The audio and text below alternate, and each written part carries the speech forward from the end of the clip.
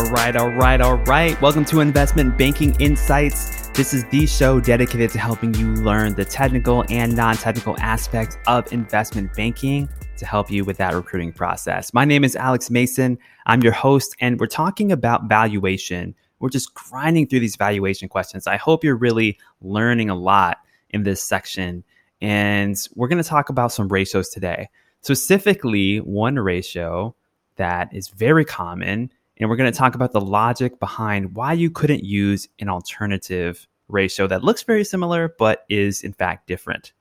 Okay, so the question is, why can't you use equity value to EBITDA instead of enterprise value to EBITDA?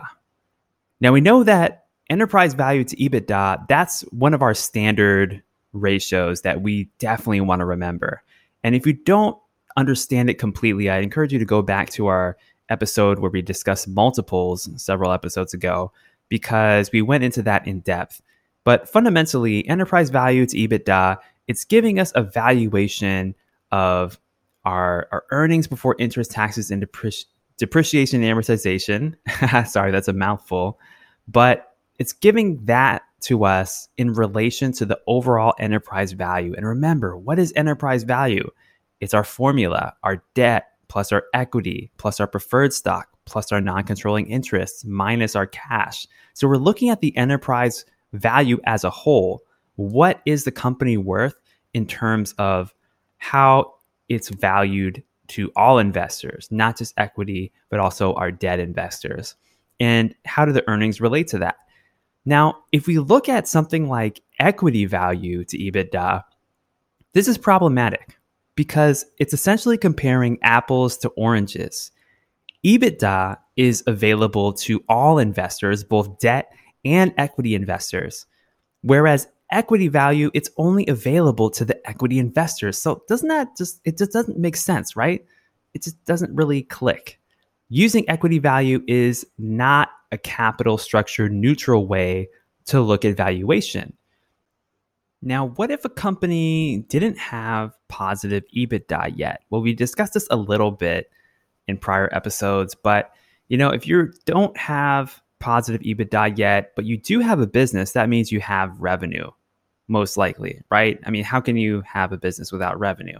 So you could look at something like an enterprise value to revenue if you don't have positive EBITDA. But let's consider another situation for a moment. When does it make sense to have equity value to revenue? Equity value specifically related to revenue. Well, some businesses might have large cash balances, and we know from the enterprise value formula that sometimes if a business has a large cash balance, remember we're subtracting out the cash, that could give you a negative enterprise value. So equity value might be more appropriate in that case. Now, just to paint the picture for you, let's say that we have a company that makes apple trees and we have an orchard and we have a bunch of assets, we have no debt, and then we have this huge cash balance. If we subtract out the cash balance from the other components of enterprise value, that gives us a negative value for our enterprise. But we all know that this business has real value, right? So we'd have to look at something like an equity value, which would not subtract out cash. So that's when equity value to revenue could be useful. But remember, our most common metric, at least the one that I've seen so far, is going to be enterprise value to EBITDA. And then you could also look at equity value to revenue in some cases. But remember, you would never use equity value to EBITDA because you're comparing apples to oranges. All right, that's what I got for you today. Next time, we're going to be talking about another valuation method that we touched on a little bit a few episodes ago, liquidation value.